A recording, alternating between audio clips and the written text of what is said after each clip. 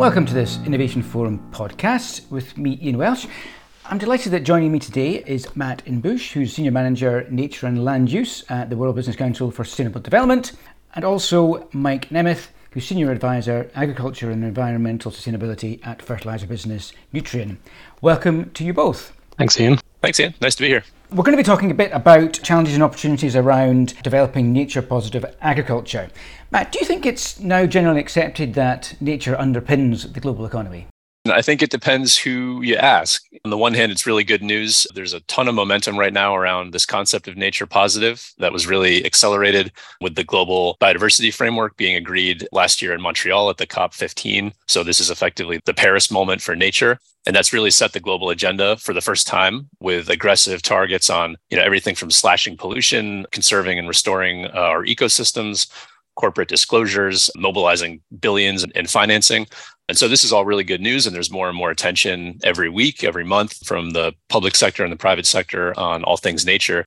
But I think the ultimate test is really how much and how fast we can mobilize. And the truth is we're still a long ways off from action at the scale that's needed to combat this nature crisis that we're in. I think climate still very much sort of dominates the space, but we need to approach it thoughtfully so we don't distract or compete amongst these issues, but recognize they're the same. They're inherently intertwined. There's no such thing as a climate at all without the functioning ecosystem services, including the trees and vegetation that provide the oxygen that we breathe. So it's really a both and not an either or question. Mike, how far would you say that it's accepted that nature does underpin the global economy? Well, I think it absolutely does. Nature's tied to everything that we do. And for Nutrien, as an example, it's important for our business directly because our business and our growers, customers, the farmers that we serve, are dependent on natural ecosystems, biodiversity, and water. So nature within those ecosystems to be able to produce crops, to be able to produce the fertilizers that we need, and be able to grow seeds for our seed business and be able to provide everything that's needed for a farm to function. Matt, what is the evidence that you're seeing for this? There's an often cited stat from the World Economic Forum from a couple of years ago that all business depends on nature, ecosystem services, like Mike mentioned, water provisioning, soil health, climate regulation. And they pointed to over half the global GDP at $44 trillion being moderately to highly dependent on nature and its services. So that's pretty well established, I think, at this point. We've seen a lot of corporate action in this space, major alignment around the global goal for nature to halt and reverse nature loss by 2030, targets being set, really major lobbying efforts supporting things like the GBF and currently the EU nature restoration law, for example. Shout out to Business for Nature for doing a great job mobilizing private sector on those fronts. Our members we're seeing are super engaged on this topic. We had standing room only at our last annual meeting back in April in the nature session, and we agreed we need a bigger room for the nature topic next time. And so there's a lot of activity in this space from the corporate side. The frameworks and standards are developing at a super fast pace. The TNFD, the Task Force for Nature-Related Financial Disclosures, following the TCFD approach in climate. The forum has over 1,000 members. It's being tested by hundreds of institutions, including a lot of our members. That'll be out in September with its first recommendations, which is a big step. Similarly, SBTN, the Science-Based Targets for Nature, has just put out their land and freshwater first targets. They'll be validating with an initial group of corporates, and that'll be accelerating action in the same way we've seen on the net zero side of things for climate. And then in the regulatory space, the CSRD, the Corporate Sustainability Reporting Directive in the Eurozone, the ESRS standards around that are also moving very quickly and will be required for companies who operate there and are engaged in the Eurozone in the next couple of years. This is all moving really fast in these different realms, corporate frameworks and regulatory. There was this line from the European Central Bank earlier this month where they talked about this analysis, and they said that something like over 70% of the companies in the Eurozone are highly dependent on at least one ecosystem service, and that it has potential for real systemic disruption, and that it's not a tree hugger issue, I think was the way it was phrased, that this is hardcore economics. So I think all of those are really positive signs that this is moving in the right direction. I know that World Business Council, you are developing some roadmaps for companies that want to take a more nature-positive approach. How have these been developed?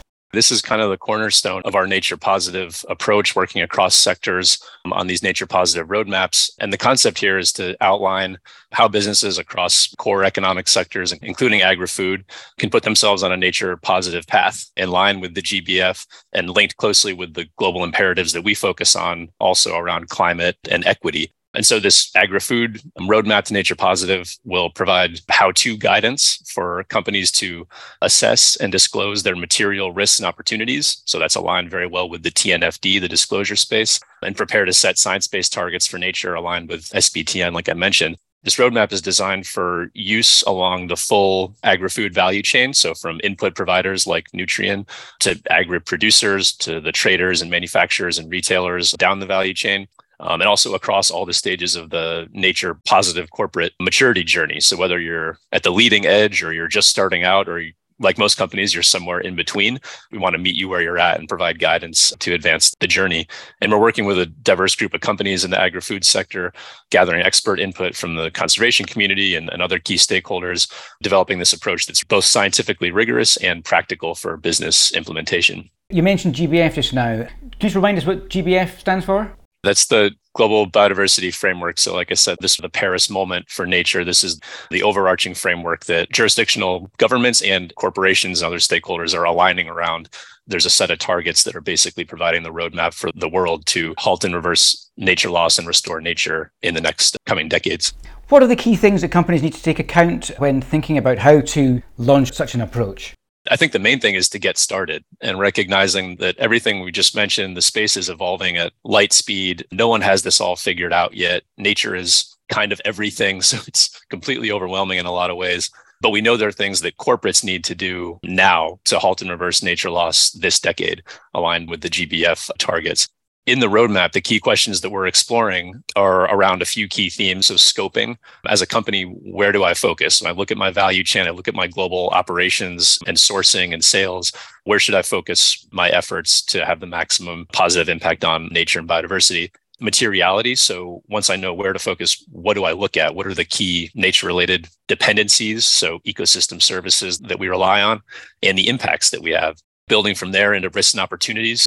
Why does all this matter for my business and my stakeholders? And to what degree? What are sort of the magnitude and likelihood consideration around these issues? And then ultimately, what are the priority actions I should be taking as a company, collectively with other stakeholders? And importantly, what are the barriers and trade-offs to consider as we chart that path forward? Recognizing nature impacts and dependencies, this is highly local stuff, which makes it different from climate, which is a much more global question. And we have to approach it that way with the local lens. And so we've undertaken these, what we're calling deep dives into productive landscapes around the world. These are high priority landscapes from a biodiversity standpoint to explore nature pressures, practices, resources, and sort of the remaining challenges. And that's looking at soy production in the Cerrado region of Brazil, the savanna corn production in the upper Midwest in the US, where I'm from, and rice production in the Mekong Delta in Vietnam. Not intending to capture everything in the world, but to illustrate a portfolio approach that a global company might take with a nature-focused approach, narrowing down to its highest priority commodities and then regions of operations or sourcing or influence in whatever way they're tied to those landscapes. What are the lessons learned then through the roadmap development process? And do you have any case studies you can share? I think the big theme is that agriculture is a system, nature is a system. And so if we're going to move these systems forward in a more positive direction, it really requires a systemic approach and all hands on deck across the spheres of the private sector, public sector, academia, conservation, everybody kind of rowing in the same direction in a very much faster than we're rowing today. And at the center of that need to be the producers, the growers, right? As Mike mentioned at the top, wherever a company sits in this value chain, all signs really point to the growers who are on the front lines of these nature-related pressures and opportunities as well. And so we really have to prioritize their realities, their needs, and really seriously engage them in these developing solutions. Thinking about the business strategy and market development side of things, there's a few things that jump out from our research. There's one quote that I really liked from a lifelong corn farmer in Minnesota who's also a biodiversity expert. And he said very simply, if we build the markets, farmers will plant them being the cover crops and the rotational crops that are needed as part of a regenerative system to replenish the soil and retain moisture in the soil and reduce our carbon footprint and all these benefits that we want to see. It's on the big food companies to develop these markets in non-traditional ways to really drive the incentives back to the farm level.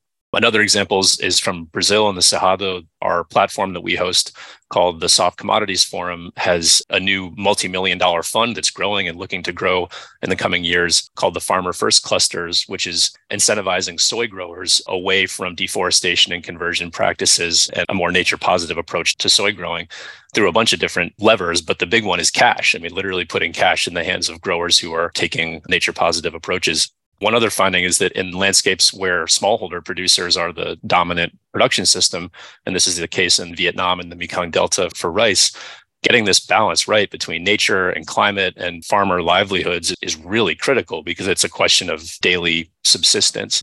Through all these landscapes and these examples, we're looking to highlight not just the leading practices of corporates, although there are a lot of good things we can show, but also the challenges and the unresolved questions because we don't have all the answers. But part of what we want to do here is really elevate the challenges, align around the key barriers, and then build from there towards the solutions that we need to see.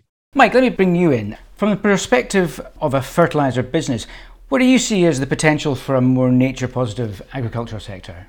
Well, as the world's largest provider of crop inputs and services, fertilizer being a part of that, the focus is efficiently serving the needs of the growers. Like Matt said, if we put the growers, the producers at the beginning and the forefront, that's how we can actually do this. Because at the end of the day, our business relies on sustainable, meaning social, environmental, and economical farms. So if we have farms that are misbalanced, farming is a business. And so we have to make sure that we're working with the businesses all across the value chain to be able to make sure that we're on a nature positive pathway. So I see the biggest potential for a more nature positive ag sector is really by supporting on-farm management practices, sometimes referred to as regenerative or sustainable practices, but really they need to be grounded in good agronomy and good science. So things such as nutrient stewardship, whether that's 4R nutrient stewardship in North America or ERT care in Australia. Every kind of jurisdiction has their own, but really it's looking at putting nutrients in the right place at the right time, at the right rate, and in the right place so the plants can get them and they stay in the field. Precision agriculture with technology and products, integrated pest management, land management practices such as planting forages on marginal lands, planting of cover crops or windbreaks, and efficient water use. So all of these kinds of things really help make farms both profitable and productive and also resilient, and they support nature positive outcomes. It's a good point that change needs to be economically viable. What are you doing to work with your customers to achieve this change, but in a way that is economically viable, particularly long term? We can really help do this through Nutrien's retail operations. We offer farmers everything they need to grow a crop, so including a range of seed, liquid and dry fertilizer products, crop protection products, specialty nutrition products and biologicals, as well as a range of other services and solutions, including precision agriculture. So what we need to do is work with the farmers to make sure that it works for their business. Because whether it's on the manufacturing side, the fertilizer side of our business, if we take something that's supposed to be nature positive and we bring it to the business and it doesn't work for the business, then it's not going to be a sustainable solution. We have to be able to offer services for growers in regions that make sense for them. In some regions, it's not possible or practical to plant a cover crop. It's not economical to do so. But in other regions, it is. And so focus on the situations that are unique and local to each region and put those into context so that we can work with the farms, with the value chains in those regions to address and identify not just the challenges, but the opportunities in each region. What are the opportunities from the use of digital technology and new innovation in that area? A lot of it's going to be around measuring and understanding what's already being done. If you have a practice change, what is the impact and then what's the valuation on that? If we kind of understand a baseline and where things are at now and where the opportunity lies, whether that's in soil carbon sequestration or building of soil health through organic matter or increasing soil moisture holding capacity, whatever that local opportunity is, being able to measure that quickly and efficiently through digital technologies, whether that's LiDAR or remote sensing of some kind, and then just being able to measure, track, and monitor those in an efficient manner so it's not burdensome at the farm level, but that it can be rolled up and provide the data and evidence that the value chain needs to be able to track, monitor, and value those outcomes. Thinking at the farm level then, what are the key challenges that you find when you're working with your grower customers? and what are you doing to overcome them? Well, one of the challenges for us as a value chain member, before we get to the grower, is that Nutrien is upstream of the agri-food sector. So we provide inputs and services for farm customers, whereas a grain trader or a textile and food and beverage company or a biofuels company, anybody sourcing anything off agricultural lands, they're downstream of the farm level. But current global guidance and frameworks, whether it's SBTN, the Science Based Target Network, or TNFD that Matt mentioned, there's no specific guidance on how to approach nature downstream. Or if you're talking in greenhouse gas emissions language, kind of scope 3 nature. But we need an approach for nature action with a focus on sector-based goals that can really help with a shared nature positive goal by 2030. So we feel that the opportunity is by taking a regional and systems approach with all willing partners in a region. So if you look at a watershed, for example, and you look at true collective action in a watershed, I think that the challenge is really how do you bring those people together to be able to mitigate impacts, restore nature, where it's needed, how it's needed, and move the needle locally. So there's a great opportunity to be able to do that through the Nature Positive Ag Roadmap that we've been working on with WBCSD and other member companies. But individual companies and financial institutions, we need to adopt strategies across all of our spheres of control and influence along the value chain and beyond. But it's understanding how we do that is kind of the key challenge right now because the guidance really isn't there.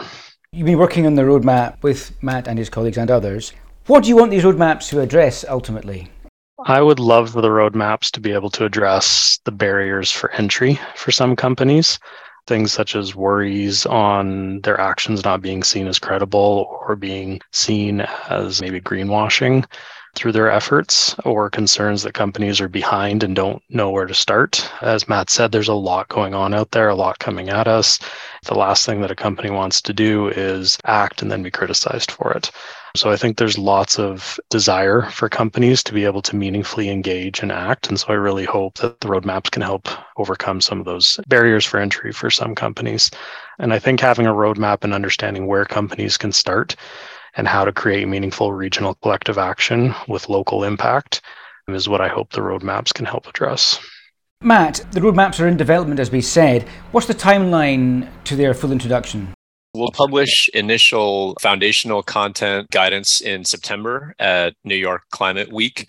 And this will be alongside partners from the World Economic Forum and Business for Nature, who are also developing sector-specific guidance around nature positive. And those will all sort of sit together as a package. As for ours at WBCSD and the sectors we're focused on, which are agri-food, the forest sector, energy systems, and the built environment, these will all initially be reports, PDFs on the website. But the idea by next year is to really turn these into more action-ready tools that can actually walk a user through the journey. And this will complement the great resources already out there from TNFD and others. We want to be complementary there and not duplicative, and that's a big theme for us. So that's phase one. And then phase two will go into 2024 and we'll really go deeper into metrics and indicators, which is a big elephant in the room in some ways, especially around regenerative agriculture. And so we're going to take a deep dive there, align with our internal work stream around regenerative ag metrics, which is an exciting opportunity, engaging lots of members and organizations focused on that. We might also look at other deep dives. So like I mentioned, we've done these 3 landscapes illustrating the commodity row crop piece. And there's obviously lots of other illustrative examples we could look at to round out the case studies on different crop cycles and also different regions of the world in terms of high priority for nature and biodiversity. Great that you're going to be complementary to other initiatives. There's often a bit of a danger of initiative overload. It's great that you guys are all working together to try and make this as useful as possible to the sector. Matt, what is success going to look like for this project? I think it starts with having a great product to begin with. And so taking into account a lot of what we've discussed and a lot of what Mike just mentioned in terms of usability, I think we're on the right track with our corporate members actively engaged like Nutrien and many others, and also gathering the really critical input from the wider civil sector and conservation community and academia and others. And then it's about making this real and encouraging and supporting uptake across companies, both our members and others, to get the scale that we need. So getting it out in all the right places, encouraging feedback and taking that feedback on board and really iterating our approach as we go forward, like you said, to complement and clarify the evolving space as it continues to move very quickly. And then ultimately, it's about whether these roadmaps can help accelerate collective action to halt and reverse nature loss and set us on a path towards nature recovery by 2050. So this is one piece that we think can really help move the needle from the corporate side on those critical questions. And ambitious goals for sure. And it's going to be great to hear how it all develops. But for now, for Matt Inbusch from World Business Council for Sustainable Development and Mike Nemeth from Nutrien, thank you very much indeed. Thanks, Ian. Thank you.